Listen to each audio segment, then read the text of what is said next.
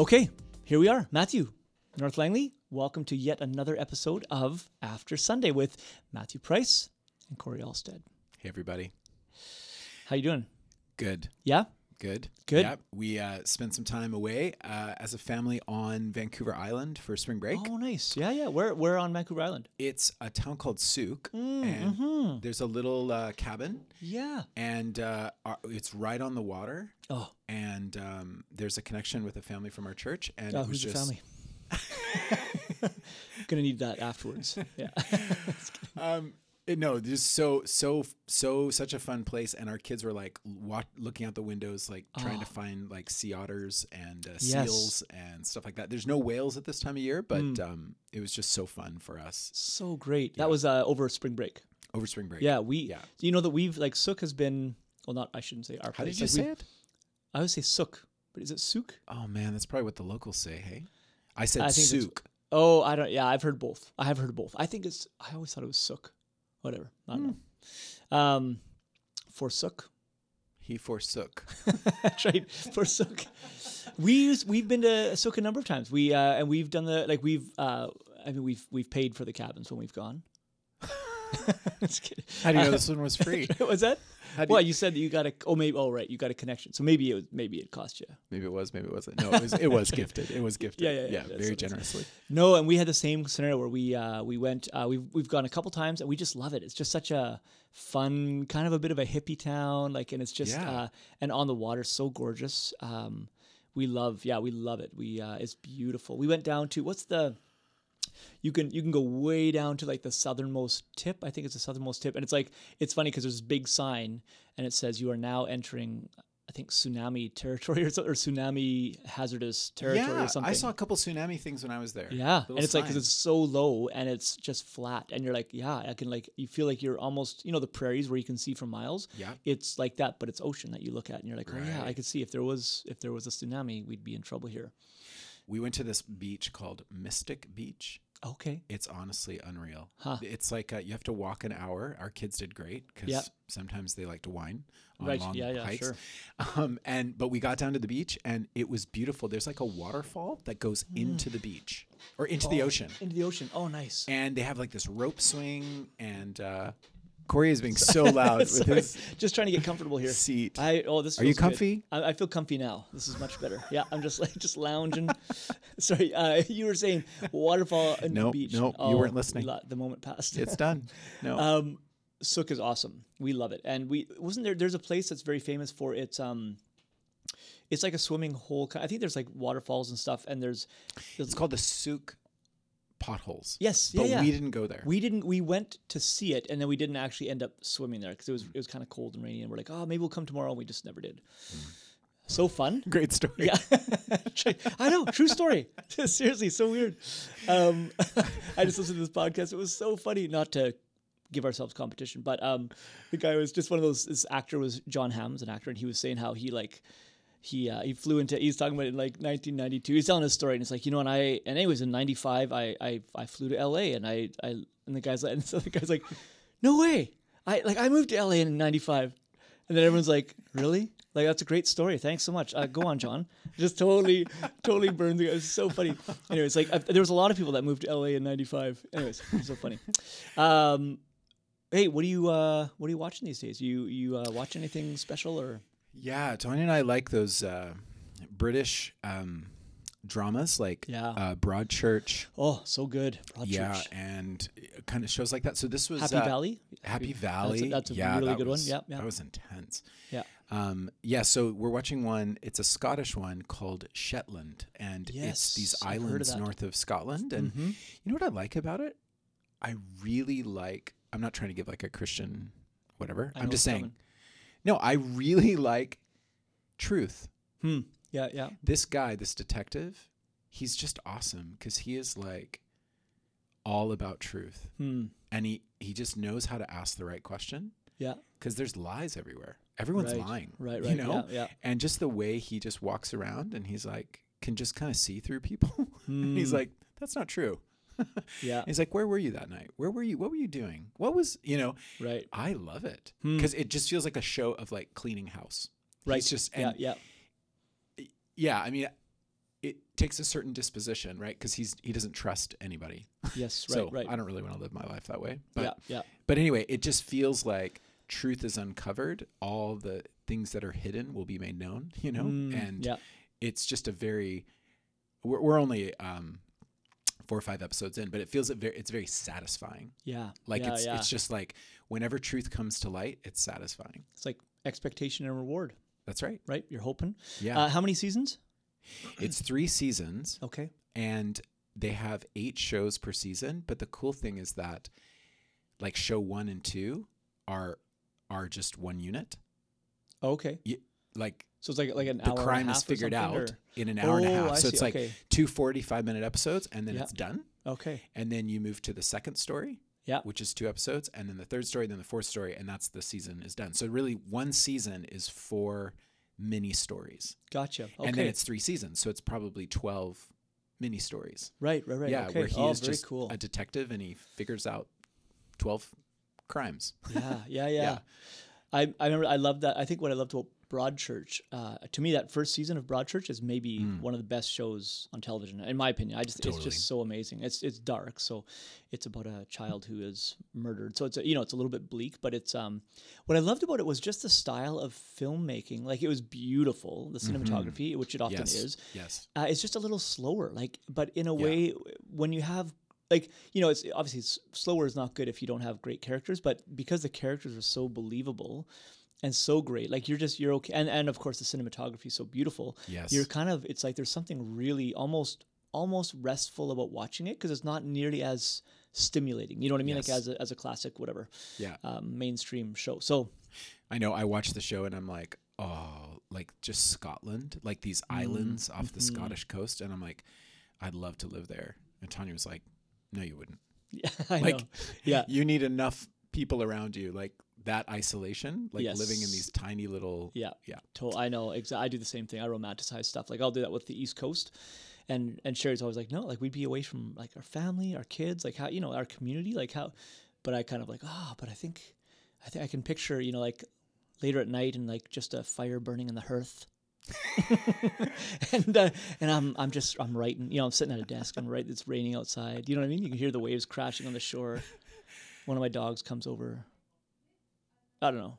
No? And the birds. And the birds. Just flying overhead. There's just something. Writing poetry. Yeah. I know. And the chair's like, there's no, you'd be bored and depressed probably in about 5 minutes. An hour or two. Yeah, exactly. Okay, real quickly, what are you reading these days? You reading anything interesting? I'm still reading the Philip Yancey memoir. Oh yeah, right. It's really good. Yep, I liked. You sent me that podcast with him on Unbelievable. That was really great. I like him so much, and totally his troubled relationship with his mom. But what about you? I'm reading. I just got a new book. It's funny. I've got a few books on the go right now, but I just got a new book that I'm excited about. It's called From Strength to Strength, and it's all about kind of weightlifting. Exactly. Yeah, as you know, I'm a big lifter. Yes. So this is all about that. Yeah, just how to bulk up and then shed something. No, cut. You bulk up and then you cut. No, this is all about second half of life. Yes. And what does success look like in your and especially he kind of makes a point of talking about parenting, because we're now in second half of life parenting, which is weird, right? Because our kids I am no longer Matthew, and I know right now you are. You're the guy with your kids. You are the guy. You've got the answers. Dad will know what to do. And as you get older, what's hard for men and probably for women too, but I know as a man I can say, you suddenly are like, oh, I'm actually often now going to them and being like, hey, Max, can you help me with this? Or like, or it's like Ruby, she's like, Dad, let me do that for you, and I'm like, and that's actually pretty widespread. So I'm like, oh, right. So what is my role now? Anyways, I love those kind of books. So this is a good one. And cool. I didn't think it was a Christian book. I don't think it is, but I noticed on the back that one of the endorsees after I got it was Bishop Robert Barron. Oh, cool. Yeah, he was like, this is it sounds like it really meant something to him personally. So wow, that was really cool. So yeah, I'm looking forward to that. And yeah, it's good. That's great. Yeah, that sounds good. So we're diving into another controversial issue here today, Matthew. Yes, we are. This is good. Yeah. Yes. I think it's good. So it was really great on Sunday, just to kind of hear from Janet on our team. She was just encouraging us to do this podcast because in the first service I had preached this sermon on Elijah, right? And just this moment when Elijah calls down fire from heaven to destroy his enemies. Yeah. And these soldiers are coming for him, and Jesus tells his disciples, James and John, don't do that. Don't call down fire from heaven on this Samaritan village. Right. They're heading to Jerusalem. They're in an enemy kind of Samaritan village, they're like, hey, should we call down fire from heaven? And Jesus rebukes them. He rebukes them. Yeah. Yeah. He says, don't do that. Mm-hmm. And they move on to another village. And so the title of the sermon was "Don't Nuke Your Neighbor." Yeah. I like that. And it was interesting because it is a real tension because Elijah did. And Jesus didn't. Right. And so, why was it okay for Elijah, and why does Jesus seem to have a different plan? If Jesus is God, this doesn't make any sense. Right. And so Janet was actually like, well, why don't you follow up with a podcast? So I didn't say this in the first service, but in the second service, I said, hey, we're going to follow up with a podcast this week. Totally. So just to talk a little bit about what seems to be the difference between Jesus and I say seems because maybe there is a difference, maybe there isn't, whatever. Mm-hmm. But there definitely seems to be a difference between how Jesus operates and how God seems to operate in the Old Testament. Right. And what do we do with that? And you and I had a discussion 2 years ago. Yeah. I remember on that. this podcast. Yep. And so I actually went back and I've dusted off some old notes here. Mm-hmm. I've made some changes, but really, if you heard this 2 years ago, this is going to sound somewhat similar, but there's some new thoughts, some new ideas that we want to wrestle with. Yeah. But I really think rather than us just posting an old podcast, I actually wanted to talk about it again. So I wanted to talk through these arguments again and see how they really stand up 2 years later. Yeah, sure. Totally. Yeah. You okay with that? I'm okay with that. Yeah. I think it's I think I've mentioned this before, but for me, I feel like in general, just the idea of what has felt like an inconsistency in Scripture, as far as saying, well, God seems to have said this, or is reported to have said this, and whether it's Elijah or whether it's Joshua in the conquests and destroy everyone, don't leave anyone alive, Saul, there's lots of these stories. And then we have Jesus saying, no, love your enemies and pray for those who persecute you. And he seems to be quite anti-violent, actually. Yeah. So then it's like, well, wait a second, but Jesus is God, right? Jesus makes the claim, as does Paul and other authors. They're saying God, Jesus is the visible image of the invisible God. So then, and God never changes. So, you know what I mean? Then it's like, okay, so we've got a little bit of a dilemma. Growing up, it was always an embarrassment of mine. This was an embarrassing thing for me. Really? As a Christian, I felt because people would say that. They'd be like, yeah, well, your God is your God commits genocide, or your God, whatever people would say, he promotes the killing of women and children, and I'd be like, no, no, but I didn't. And then you'd have this, wow, they were really barbaric, back then, all these people were barbaric. So we couldn't understand right now. And I would make those arguments because I didn't know what else to say, but I didn't know what to say. And I was like, this feels, I don't understand. Yeah, this is embarrassing. So, well, good for you actually to be embarrassed. I actually grew up loving the war stories in the Old Testament. It's like, yeah, God wins. And the enemies got slaughtered. Right. I for some reason, I didn't. Maybe it was the American in me. This is when I was a little older, maybe when I was more of a teenager, I suppose. I see what you're saying. Although I think sorry, not to hug the mic here, but I think I told you the story. No, this is all about you. Really? Yeah. Okay. I actually wondered. This is good. That's good. I wondered if it was. No, and I remember telling Max as a little. I told you the story, but Max as a little boy, I was telling him. This is kind of connected. The story of David and Goliath, and how David killed Goliath, and it was this this the heroic story of David killing Goliath, and it was all quiet, and then Max, he's like 4 years old or something. He's like, "Do you think Goliath's mom was sad?" I was like, just so. I remember you telling me that story. And I was like, it's so precious. I'm like, And again, it's like, she's probably a barbarian woman who didn't care at all, and who, I don't know, but it's like, little kids, right? They get it if they think about it. It's like, oh, that sounds. What about the parents? How do they feel? Right. So, anyways, yeah, this is great. That's okay. Well, cool. Well, here we go. Just Jesus and violence in the Old Testament. So first, just a couple of caveats. I'm not an expert on this. I was just doing some reading with people like Tim Mackey or Paul Copen, William Lane Craig, Ron Sider, Douglas Stewart. And so I think we're just having a conversation. Yeah. Totally. Number two, these are arguments that have helped me. So there may be some points that I'm not using that have been helpful to you, which is awesome. But these are ideas that have helped me personally. And third, I just want to be humble about all of this. I don't think we're going to solve the issue today. So I feel like, spoiler alert, you're probably not going to feel perfectly awesome at the end of this podcast. Right, yeah. There remains a tension, and I think there just will be a tension. And it's actually going to be one of the final things I say today, but just that following Jesus, it's just going to feel like a tension. And so we have to walk humbly. And to be honest, is just to listen to people who are really having a struggle. Maybe they're deconstructing and they're going, it just seems so violent. And for us to go, no, it's not violent. And just be like, no, yeah. It's very violent. What I hope to offer are, like, if we were rock climbing, little holds. They're not big, right? But they're sufficient, I think, for me to continue to grow and to climb and to continue on with Christ. Yeah. Some people have not found these holds, if you can picture like these like cracks in the wall, or if you're in a rock climbing gym, like the hand holds or whatever for your feet or hands. For some, these are not sufficient. So I think if I remember, we talked about a couple of these 2 years ago. I think you found a couple of these not sufficient. Right. So yeah. I'm anticipating that. Just joking.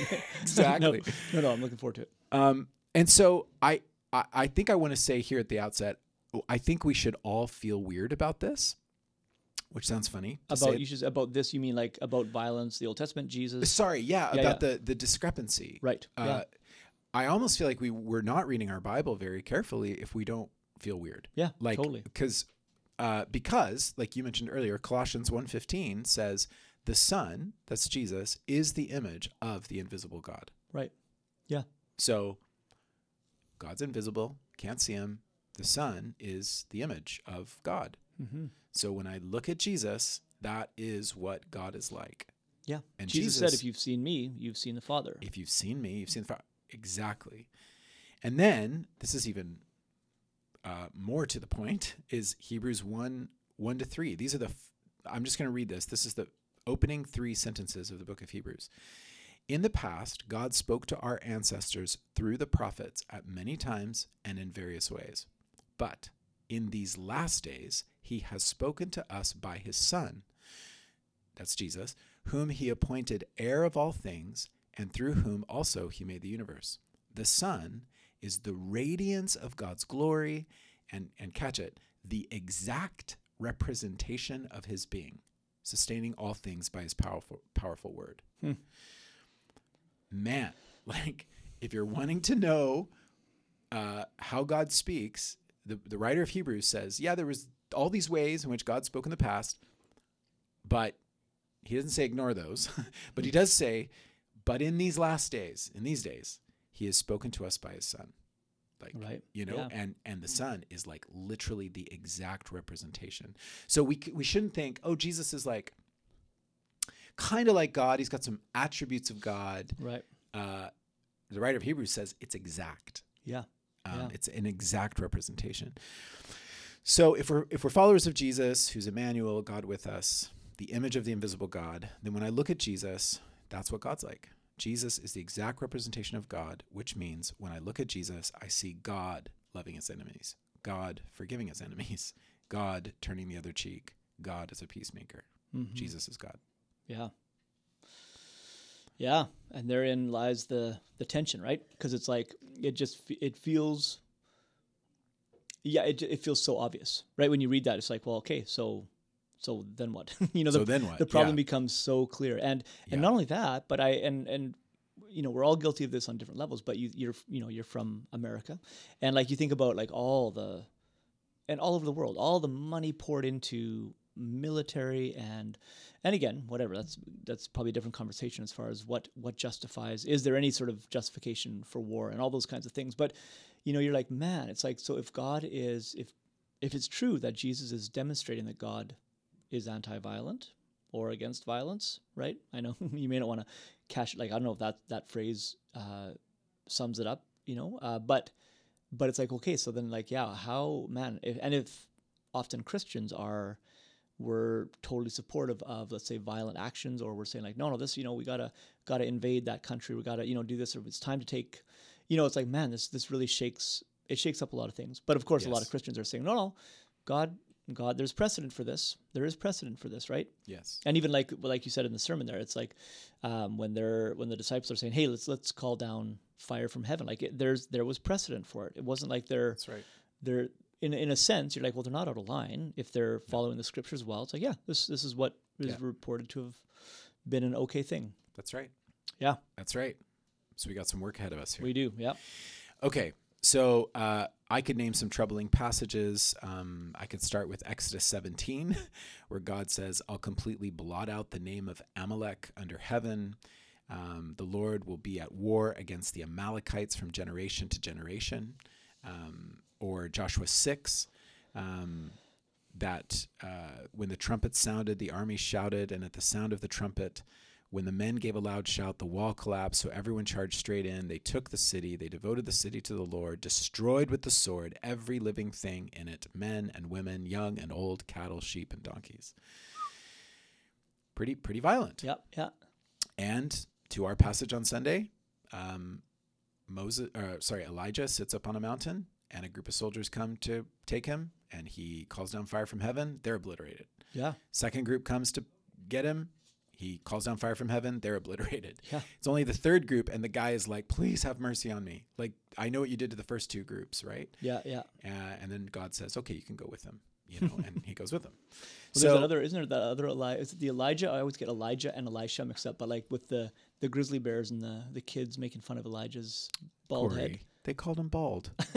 That's Okay, the appropriate response. Send the bear to maul the children. I take that one back for sure. Yeah, it's like if you're calling someone bald, you deserve to get eaten by a grizzly or whatever. Well, so on Sunday I talked about disproportionate, like escalating the conflict. Right. Yeah, and I'm exactly. like, it does feel like Elisha, like it seems disproportionate to it seems verbal insult. I would go on a limb and say it's definitely disproportionate. Not only does it seem, yeah.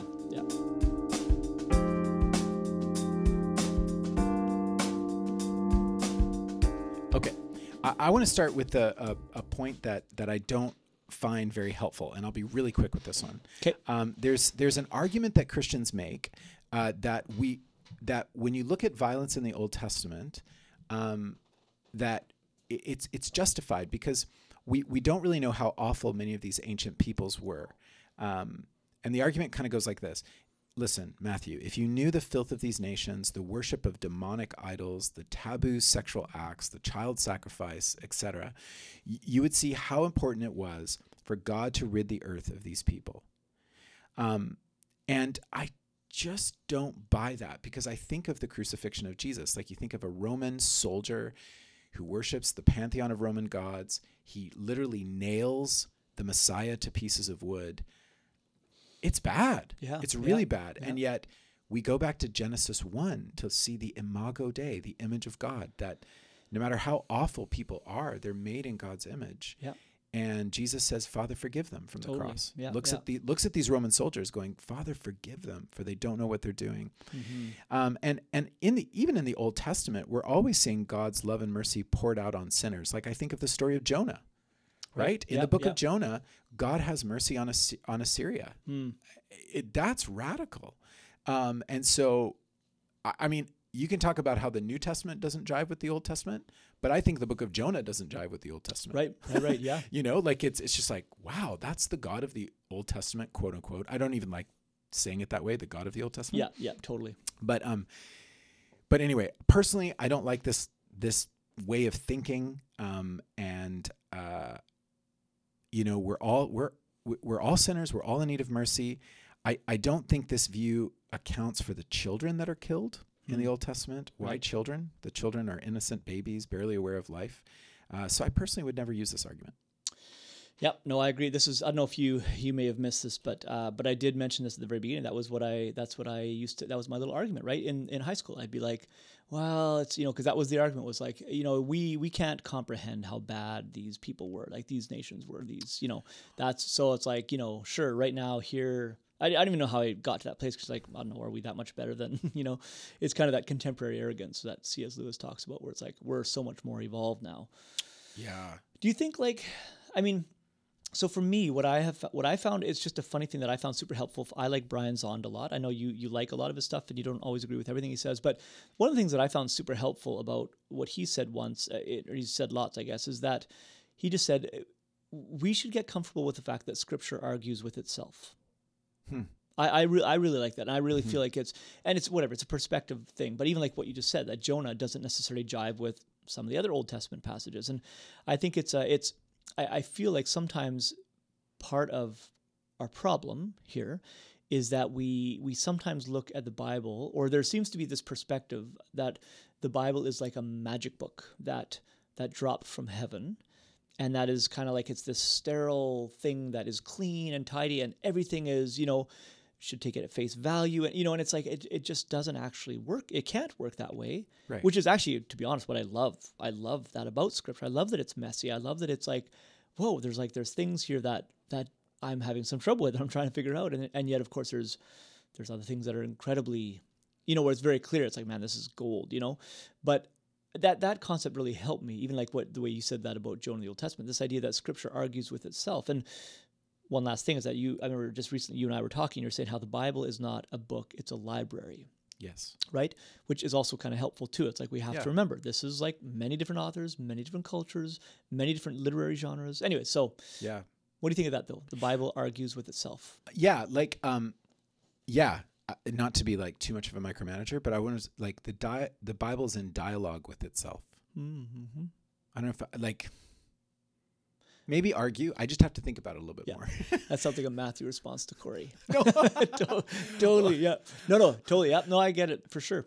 It's in dialogue with itself. Because most of the Bible is wisdom literature. So you're trying to sort through truths that sometimes feel contradictory. Are they always? That's what we're trying to actually sort out today. Right. Totally. Yep. Yeah. But no, I do appreciate Brian Zond. Yeah. I do. He's got lots of good stuff. Yeah. Okay. I think there's a few helpful points. So I offer the first helpful point to me.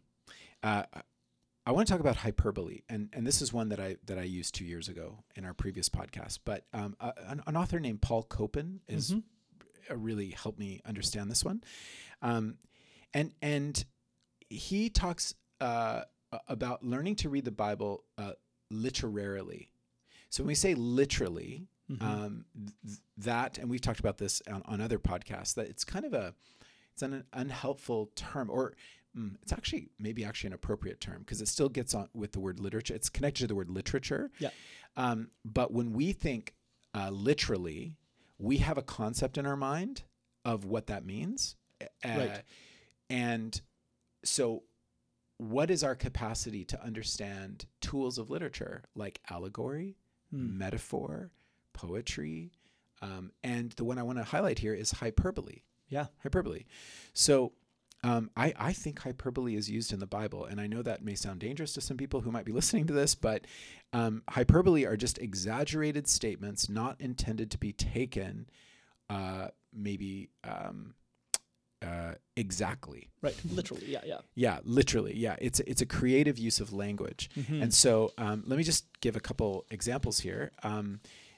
First of all, there's this ancient stone called the Merneptah stone, and it was found. It describes Pharaoh's military victories. It's from like 1200 BC, like 1200 years before Jesus. Right. And this renowned archaeologist found it. Blah blah blah. But anyway, it mentions Israel in this, and you can imagine this is 3,200 years old, right? This stone tablet that they found, and it says. It contains the earliest undisputed extra-biblical reference to Israel. It's crazy. Yeah. And here it is. Quote, Israel is wasted. Its seed is no more. End of quote. Right? Mm-hmm. Well, that's not true. No. Nope. Israel continued to grow into a much larger nation after this attack from Egypt. So clearly, now you could argue, well, that's not the Bible. That was an ancient stone they found. Mm-hmm.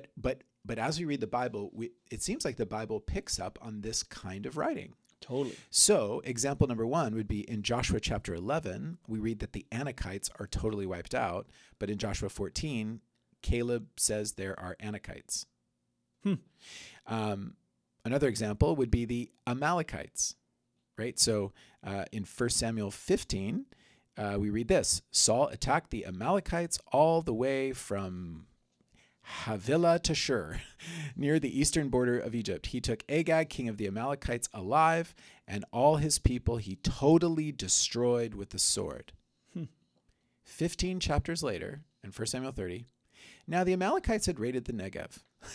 Right. So it's like, wait, I thought 15 totally chapters destroyed. Earlier, they totally destroyed the Amalekites. And it's like, well, nope, apparently they're still Amalekites. That's called hyperbole. Yes, right. A third example is in Joshua 10, we're told that no Canaanites survived, which is interesting. But Joshua 15, Canaanite people are still there. Still there, right. Yep. And then a final example here, in Jeremiah 25, God is speaking, and he says, quote, I will completely destroy them. And he says, everlasting ruin. And he says, lay waste the towns of Judah so that no one can live in them. Right. This is hyperbole because clearly Judah survived. Mm-hmm. Right? Jesus comes from the tribe of Judah. So right. Yeah. Clearly, it's like, so God is speaking hyperbolically. So here's a quick question for you about that, Yes. Matthew. Would you say definitely that was God speaking hyperbolically? Or was that the writer, who's a human being, writing this down, believing that this writer is, heard from God and recording what God has said? You definitely say it was God using hyperbole. Or would you say maybe it's actually, God communicated and this person has taken it and kind of running with it and going for it and be like, it's like, I'll exaggerate it just a little bit. I think the first. Okay. Good. Yeah, it's funny. Okay. Ooh, dangerous little question there. It's just a question. I do think so. I think Jeremiah, I'm trusting. We could get into canonization and how scriptures were put together and trust. And there's a lot of trust that I'm putting in the early church, that they selected books, and I'm putting a lot of trust in ancient Jewish scribes that put together these scrolls. And totally, I am putting a lot of trust that that's true. So yeah. So anyway, I just really want us to be careful readers of the text, and hyperbole is just simply common. It's a common way of writing in ancient Near Eastern war texts. So I'm not surprised that we find it in the Old Testament. Totally. And it seems like Jesus used hyperbole as well, right? It seems like, or at least when he talks about, it's harder for a camel to go through the eye of a needle than for a rich man to, right. Get to heaven or whatever, and right. And they're like, well, the disciples are like, well, how is anything possible, right? And then God says, with man, it's impossible, but with God, everything's possible, right? Mm-hmm. Or even when he says, like, it's better to gouge out your right eye, yes, if it causes you to sin, because again, if we were taking him literally, we would all gouge out our eyes, right? Right. But instead, he's making a larger point by. Mm-hmm. And is rhetoric the same as hyperbole? Would you say, or no? Ooh, good question. Because rhetoric feels similar, right? It's like military rhetoric, or quick, go find an English major. Yeah, exactly. I don't know any English majors. Okay. Do you find that kind of helpful?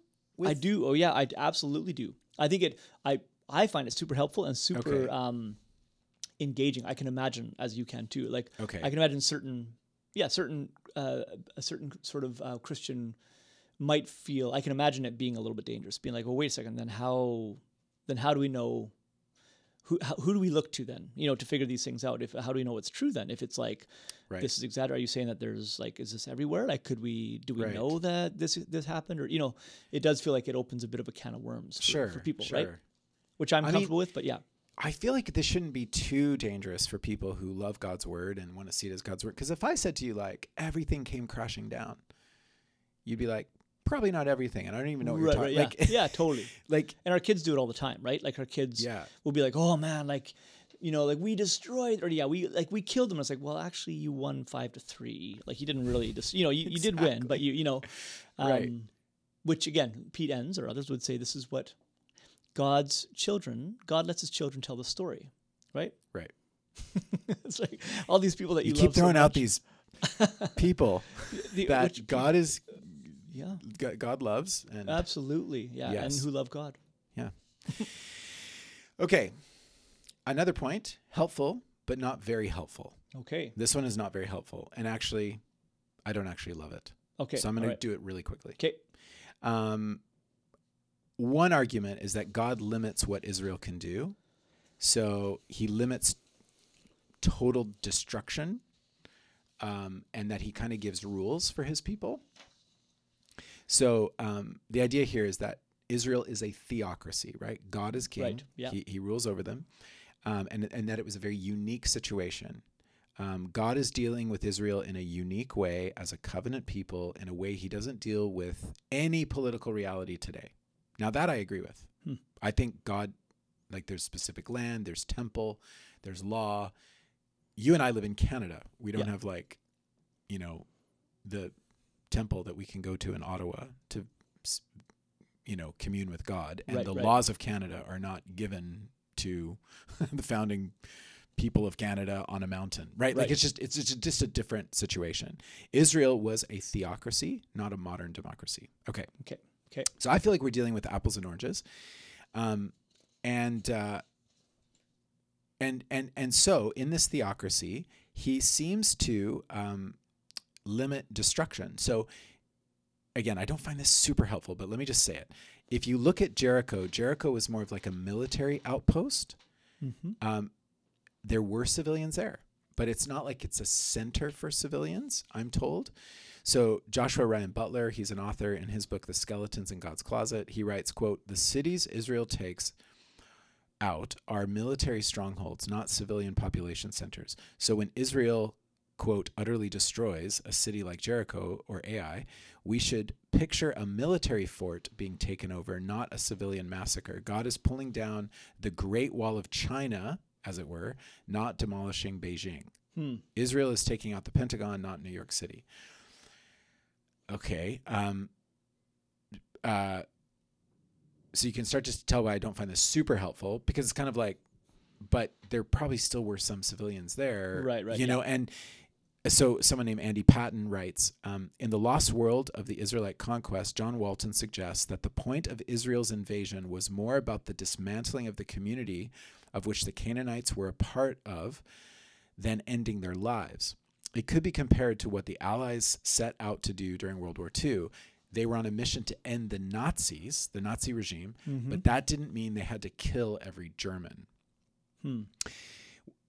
If you link this in with a hyperbole comment, then you might get a little bit of traction. It's kind of like, okay, they went to Jericho, they went to Ai, these are military outposts or whatever. Yeah. But they're not just going to blanket kill every quote unquote German. Right. Right. Yeah. I don't put a lot of weight on this argument. This would not convince me, to be honest, if I was really struggling with this. I feel like it feels weak, but I just wanted to mention it. Yep. Totally. Yeah. It seems, I agree, because it feels a little bit like, so God doesn't destroy entire nations, just a handful of people, you know what I mean? Or just like, maybe it's not 100,000, maybe he only kills like 20,000, which is like, that doesn't really help too much. The ethical dilemma that I'm having, or the dilemma about how I see God's character, or who God is. Yeah. I agree. It doesn't scratch your deconstruction itch. Deconstruction itch. I don't have a deconstruction itch, Matthew. Okay. Yeah. Okay. Helpful point number 3. I think this is helpful. Okay. This is interesting, and this is a mind bender, and I did not mention this a couple years ago. So this is something I'm just learning through the work of a guy named Michael Heiser and through Tim Mackey. Mm-hmm. Michael Heiser wrote a book called The Unseen Realm. And one thing that's really important to see in the Old Testament is that it's the story, well, actually throughout the Bible, it's a story of God, the God of Israel, being the supreme God, being the Lord of Lords. And we would say the Elohim of Elohims. Okay. So Elohim, just God, the generic term God. Yeah. But that really, if we were to peel back kind of the physical reality and see in the spiritual realm, the Bible has this understanding that there's not just one God. There are many gods. Right. Now, we quickly resort to angels and demons, but that might just pause, may not be super helpful, that there are these spiritual beings. Anyone who's interested should check out the Bible Project Spiritual Being series. It's really interesting. But that from before humanity, that at the beginning there are these spiritual beings that God delegates for tasks. Some of these beings rebelled against God, but that there's lots of Elohim, lots of gods, and that God is the chief Elohim. He is the God of gods. He has this, what's called a divine council. These gods sit under his counsel, and he sends them out to do his work. We sometimes think of like Michael or Gabriel, being sent out. And so that the story of you can't read the Old Testament, here's the argument, without seeing that it's a battle between the gods. Okay. That Yahweh would be the God who defeats the gods, the Canaanite gods, the Egyptian gods, the Babylonian gods, Assyrian gods, whatever. So that you can't understand even some of the violent clashes without understanding that this is a power game where God is victorious over the gods in the Middle Eastern world. This is not going to help solve anything, but I just think it's important. We can't read the Bible without seeing this. And so in the story we had a problem with Elijah. Yep. If you read the story in 2 Kings chapter 1, when Elijah is like calling down fire from heaven, the problem was that the king, Ahaziah, had an injury. He fell through a roof and he's hurting and he's probably going to die. So he goes to consult Baal-zebub, the god of Ekron. So the king of Israel should be going to consult Yahweh. Right. He should be going to God. Yes. Right. To the one who has revealed himself to Moses, right. Yahweh. And he doesn't go to Yahweh. He goes to Baal-zebub. Right. And there's this moment in the story where we have to realize that like Elijah is pronouncing a judgment that Yahweh is the God of gods, right? That Baal-zebub has no power over life and death, and that this is a conflict between the gods. So I think I'm just throwing it out there because I think we have to. It's hard for us as modern readers to wrap our minds around something like this, but it was massively important, and that God would be fully in charge, that he would be King of Kings, Lord of Lords, Elohim of Elohim. And so, like I said, Bible nerds like Michael Heiser or Tim Mackey encourage us to understand this entire unseen realm in the biblical story, that there's this cosmic battle that we don't really see between good and evil, light and darkness, God, and God is victorious. Which I think is a huge part of the mission of Jesus on the cross, where he defeats the powers and principalities. So I know this doesn't solve any big issue with violence, but I just want to throw it out there because I'm not sure we're seeing the text fully properly. Are we aware of this judgment on dark powers? Yeah. Not helpful, but well, it feels like it's making a different point, is what it feels like to me. Right. Like if my dilemma is more saying, okay, but Jesus says you should love your enemies and turn the other cheek and pray for those who persecute you, and then he does it as the visible image of God, the invisible God. Like then I'm like I think it's super cool, and I'm like, oh, I like that. I think that feels right to me, like what you're describing. As far as there's so much more than what we can see. Yeah. It doesn't really solve the problem of God commissioning his people to kill other people. In particular, I mean, you can decide what kind of point you want to make. In particular, not only soldiers, right, that are doing battle, but actually like women and children, livestock, like dogs, even maybe if they had. It's Matthew and I's ongoing battle about the dogs. But you know what I mean? Like, I'm like, it doesn't really scratch the particular itch that I feel like that I have for this. Yes. Fair. One thing that it brought up for me, and it's not totally connected, and you and I have talked a little bit about this, and I dabble in like Gregory of Nyssa and some of the church fathers, more on the Eastern side, I suppose. I am fascinated with how this wasn't really an issue for them, violence in the Old Testament, because so much of those stories they would read far more as the point being like allegories that point to Jesus. Like they wouldn't even, from what I understand, for the most part, it wouldn't even cross their mind to try to analyze these things historically. Did they actually happen? Are these factual stories? Are they? But in their mind, it's almost more like these are parables that point us to Jesus at the end of the day, or that have a larger message for us about, when Joshua goes and destroys the city and kills every living thing, and it's like, well, that is what we are to do with the sin in our heart. It's like we route it out, and we, So I remember reading that. I was like, oh, I would like to totally believe that. I'm not sure that I totally do, but I'm like, it's an interesting thing that I've encountered with a lot of these very, very early and very credible people, right? That that had a huge part in the history of the canon, the creeds, I don't know. Have you encountered that? Have you any thoughts on that, or is it just too much it's of a funny stretch? because I think I take them that way. Whether you could make an argument about whether they're historical or not. I think I take them allegorically. Like when I think of like the conquest of Joshua, I do see a victory for God, and I've always loved the phrase "be strong and courageous. Don't be discouraged." That's one of my verses, and yet it's about Joshua going to battle. Right, yeah. Totally. So I do take it very personally, almost devotionally. Right. So I'm all in for that. It's just that doesn't. You're not ready to say. I'm still open to say it is historical. Right. Yeah. Totally. Yeah. And that's I get that. Yeah. I don't really know totally what to do with that either. Whether or not it's whatever. There's a mystery to it for sure. But yeah. I'm not sure. Okay. So sorry, I shouldn't have given that point. No, that was a dud. No. It was good. Hey, we both said a few things we didn't mean. Okay, I think we're good. Here's the one you hate. This is one I know immediately. I don't like this one. I don't like it. Okay. This is the one you should apologize ahead of time for. Just kidding. Okay, go for it. All right, it's the potter and the clay idea. He's the potter. We're the clay.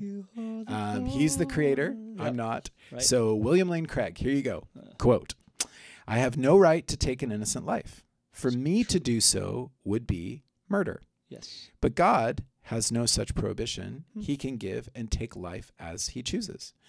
We all recognize this when we accuse some authority who presumes to take life as, quote, playing God.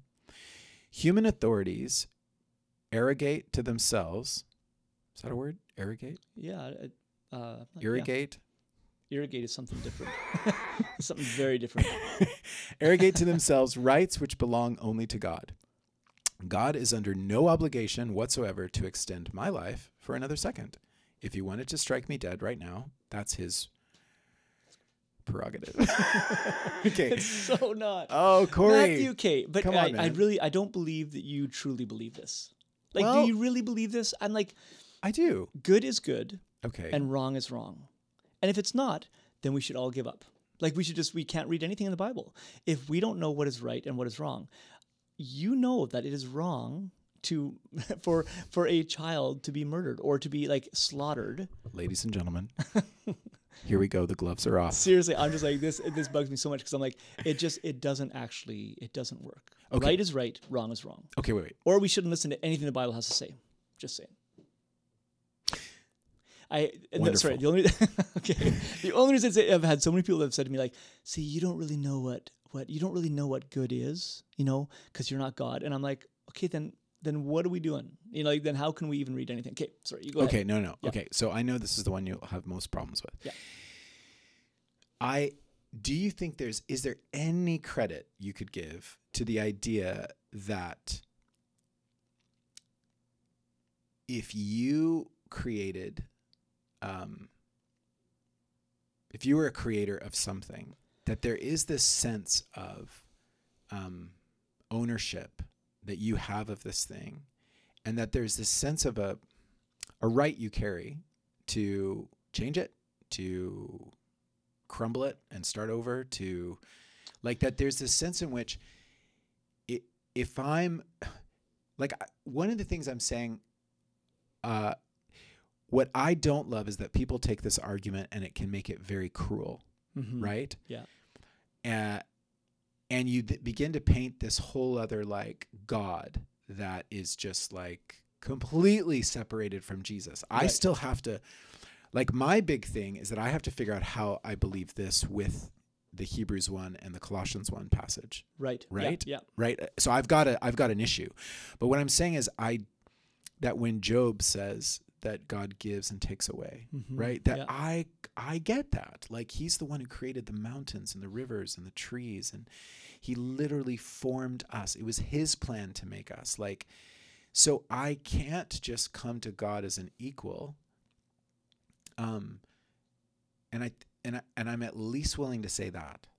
Yeah. No, I am too. I totally, of course. Like, but I don't think, I guess I feel as though it's when you're talking about, I guess because more and more, I'm just so convinced the more that I interact with people, the older I get, the more I see everyone has a backstory, the more I see, because it's easy to think that person is evil.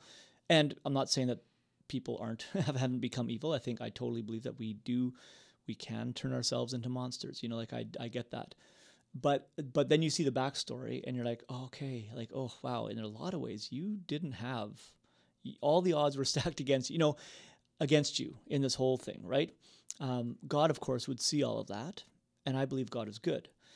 So what I struggle with more is, and this conversation has come up when we talk about eternal conscious torment, right? Hell and stuff, and I can't stand it when people talk that way, as though no, this is God being good, and I'm just like, no, let's not change the definition that we all know. We all know what good is at a very base level, and I guess when you're talking about the taking of an innocent life, like, I know there's a mystery to it. I totally don't. I know there's a mystery to it. And if it's one thing when it's like, well, why did that child die, of leukemia? Why, it's like, oh, those are such holy and sacred conversations. And you're just like, it's like, I don't understand. Did God take the child home early? Like, I don't think that I believe that. I mean, at the same time, I believe that child was with the Lord.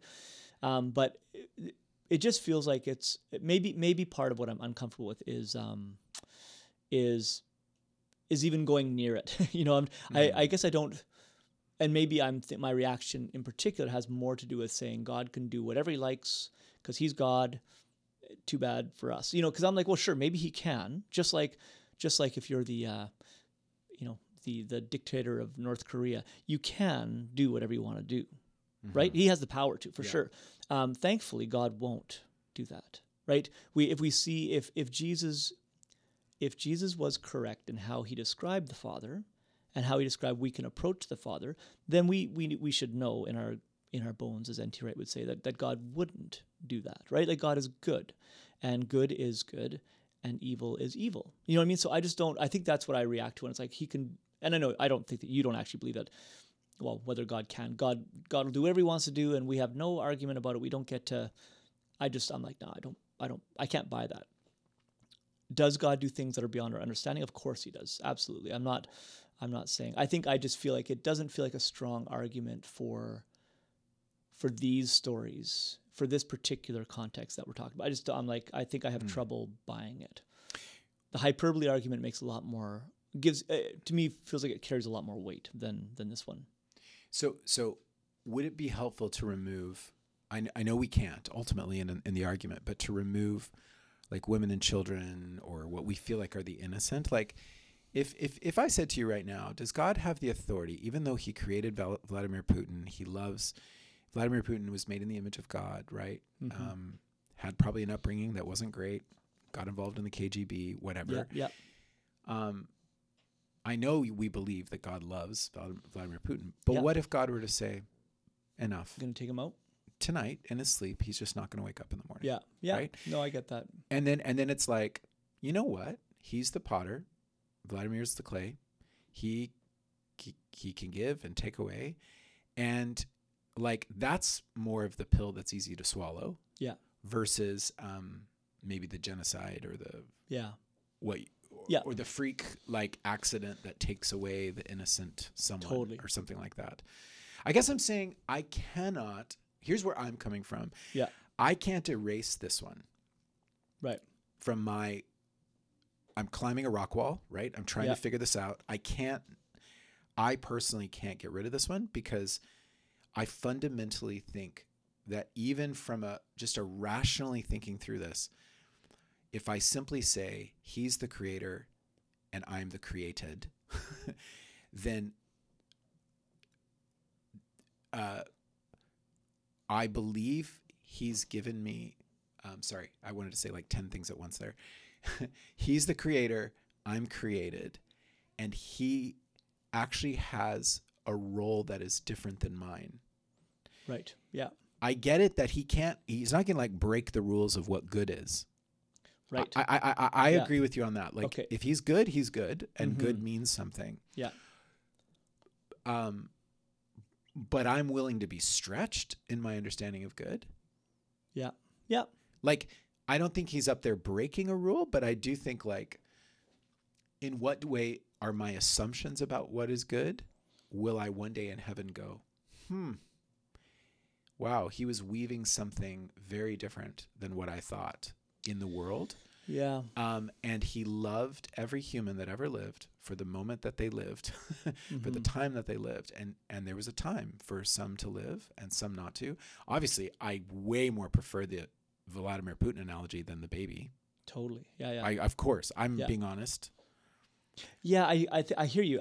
I guess I'm like I don't think I'll ever be comfortable with is the idea, and maybe it has to get more specific, like is the idea that God has somehow sanctioned a soldier to break into a home and slaughter a woman and a child. Right. Suddenly we're not PG-13 anymore. But you know what I mean? Like that's where I'm like, nope, that's not good. And so I agree with what you said, that God won't break the rules of what is good. I think I'm like, yep, that I totally agree with. Is it helpful though, Cory, for you to see that I don't think in Scripture, I can't think of a moment where God,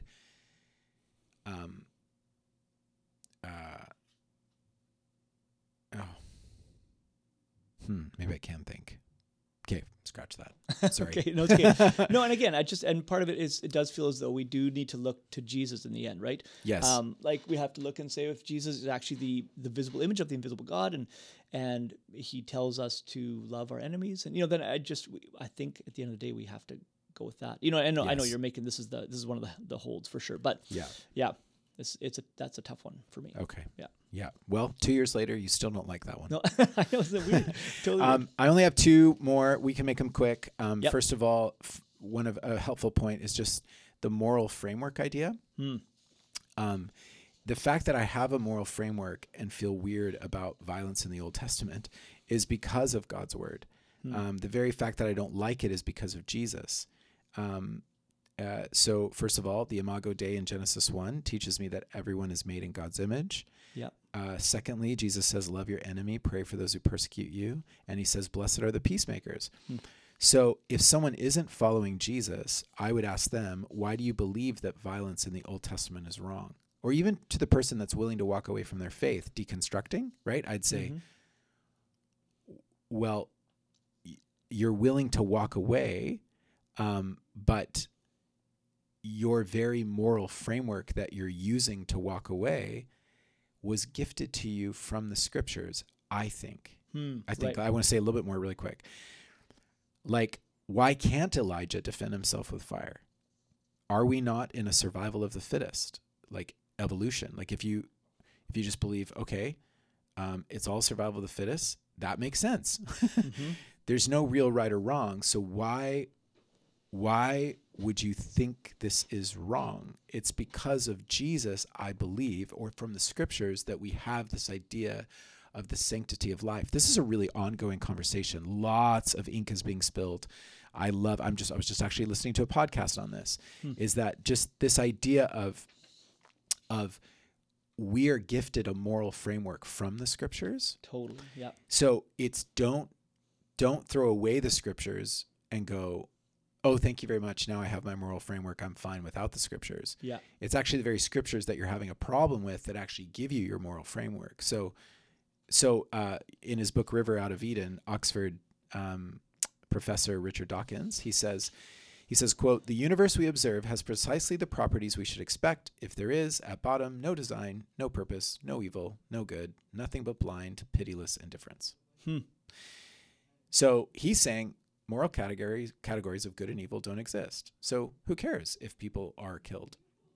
You know, if there's no evil or good, then the atheist should have no trouble with the violence in the Old Testament. There's nothing but blind, pitiless indifference. And I would argue there's only conflict because of Jesus and because of the book of Genesis. And if it weren't for Jesus and his message of loving your enemy, there's no conflict, which is why I like C.S. Lewis, who says, "My argument against God was that the universe seemed so cruel and unjust. But how had I got this idea of just and unjust? A man does not call a line crooked unless he has some idea of a straight line. What was I comparing this universe with when I called it unjust?" Yeah. So one of these things is just to be really careful. And I really offer this sincerely to the person who's deconstructing, because I'd say, be careful how quickly you walk away from Christianity. Because maybe you're walking away from the very gift that gave you the moral categories to find the things in the Bible troubling. Yeah. I totally agree with you. I actually love this point a ton. I think it's exactly right. And I feel like and again, C.S. Lewis, I think probably maybe in the same little section here where he's talking about, he begins his argument for God by saying, like, we all have this curious notion that there is such thing as right and wrong, right? Yes. We all have a standard. Yes. And then he said, of course, then the next part of that is that we all fail to meet that standard. Like we all, so that's where we begin. You know, that's how he begins his argument for God. And that kind of that goes back to what I was arguing for earlier as well, this idea that we know that there is right and there is wrong. And I think I totally agree with this. I think it has everything to do with the person of Jesus and the scriptures. And I was just having what you just had, a conversation with a friend who just, I don't know, deconstruct. I feel like it's almost like I want to throw out that word now because it means so many things to different people, but definitely wrestling with a lot of faith things, you know. And I was like, well, even Ruby and I are talking because Ruby's taking some classes where she's getting really a lot of things that are really challenging, and she's like, oh, what do I believe about this? And I had never heard that before, and like my position is just like, man, I think the world needs more super thoughtful Christians that are willing to wrestle with these hard things that are coming up, and maybe we're like, wait, that doesn't seem right to me at all, and yet are willing to do the hard, messy work of sticking it out and actually be like, but I'm not going to throw the baby out with the bathwater, the proverbial baby out with the bathwater. There are too many babies are being thrown out. You know what I mean? Like, it's like, honestly, we should have a bell, because I think we've used that expression every podcast. Exactly. Baby in bathwater. I know, totally. It's like, let's put the baby back in the bathwater. Just throw some of the bathwater out, not the baby. So I totally agree. I think it's totally true, for sure. And of course, the challenge, which is what we're talking about, is like, and how do we figure out, what does this mean? Because a lot of Christians will be like, no, it's this. War is justified. You know, like invading another country is justified. You know, whatever, defending ourselves to whatever means necessary. Like all those things. We're like, oh, well, how does that work with Jesus' commandment to love our enemies? You know. And anyways, well, those people have a bigger problem because they're not reading Jesus. True enough. Like, right. I feel like it's true. Yeah, take Jesus super seriously for sure. Yeah, and if you don't have a problem with the violence in the Old Testament, then I don't feel, personally, my opinion is that you're not taking Jesus' teaching seriously. Right. Yeah. And that's a bigger problem. Yeah, I like that. Yeah, if you need to at least be wrestling with this. It should feel a little bit uncomfortable. Yes. Yeah, totally. So if I can just kind of put a bow on this here at the end to summarize, I think there's hyperbole at times. Yep. I think there's the limiting of destruction that God gives his people. Not a great argument, but it's there. Mm-hmm. There's the whole unseen realm where God is victorious over dark powers. There's the potter and the clay argument. Boo. Then there's the moral framework piece. Where do I get this idea that there's good and evil? And I find them personally all somewhat helpful. But I want to end with this. There's a story where Jesus tells his followers to eat his flesh and drink his blood. Right. And tons leave him. They walk away. And he looks at his own disciples and he says, are you going to leave too? It's a really kind of vulnerable moment, right? Mm-hmm. And they go, where else will we go? Like, you have the words of life. And I'm like, that's kind of how I feel about this. And right now I have the person who's deconstructing in mind, Right. Wanting to maybe walk away from faith, and maybe violence in the Old Testament's one of those things. And I'm just like, just a reminder that we as Christians follow Jesus. Mm-hmm. Right. Right. We're Christians because we are little Christs. Like right. we're Christians. We follow Jesus, his teachings. The Son is the image of the invisible God. He's the exact representation of God's being. And so even when the Old Testament is complex, mysterious, I still believe it's God's word. I have to remind myself that I follow Jesus, that I'm a disciple of his, and I orient my life around that. Yeah, that's massively important. Totally. So just to sum it all up, so why then could the disciples not call down fire from heaven if Elijah could? Just joking. Well, ultimately, because Jesus is God walking with them, and he says no. Okay. Okay. Even though he said yes. Well, that's what I'm saying. I know, exactly. I'm saying it seems like God said yes to Elijah. Just messing with you. But, like, actually, one of my friends says that I've never actually thought much about this, so I hope this isn't heretical, but he calls it like if you have a new software upgrade. Yep. Or like a new patch to something, like a video game, there's a new... Right, yeah. And it's like, it's really funny the way he describes it, but he's like, there was the Torah, that was a upgrade on civilization. Right, yeah. And then there were probably some other upgrades, but then when you get to Jesus, it's the final upgrade. It's the final software. It's the one that should now, your whole operating system should go by forever. Right, yeah. Like, with Apple, whatever it is, your previous, whatever is Catalina or Monterey or whatever, all the Sierra or whatever all those operating systems were. But now this one has come, and that's it. The others had lots of benefits and actually lots of similarities, but this is the one you need to go by. Progressive revelation is what you're talking about. No. Well, kind of. I guess kind of. Like, I definitely believe that God was slowly revealing himself for sure, like through the tabernacle, the law, blah, blah, blah, and then coming to Jesus. Absolutely. Jesus is the climax. Yes. And I believe all the Old Testament points towards Jesus. I just know that people take these ideas and do dangerous things, like cut out the Old Testament, like Marcion, that's an old heresy. Totally. And I still think there's extreme powerful value in the Old Testament, that it's God's word. So I'm just trying on that.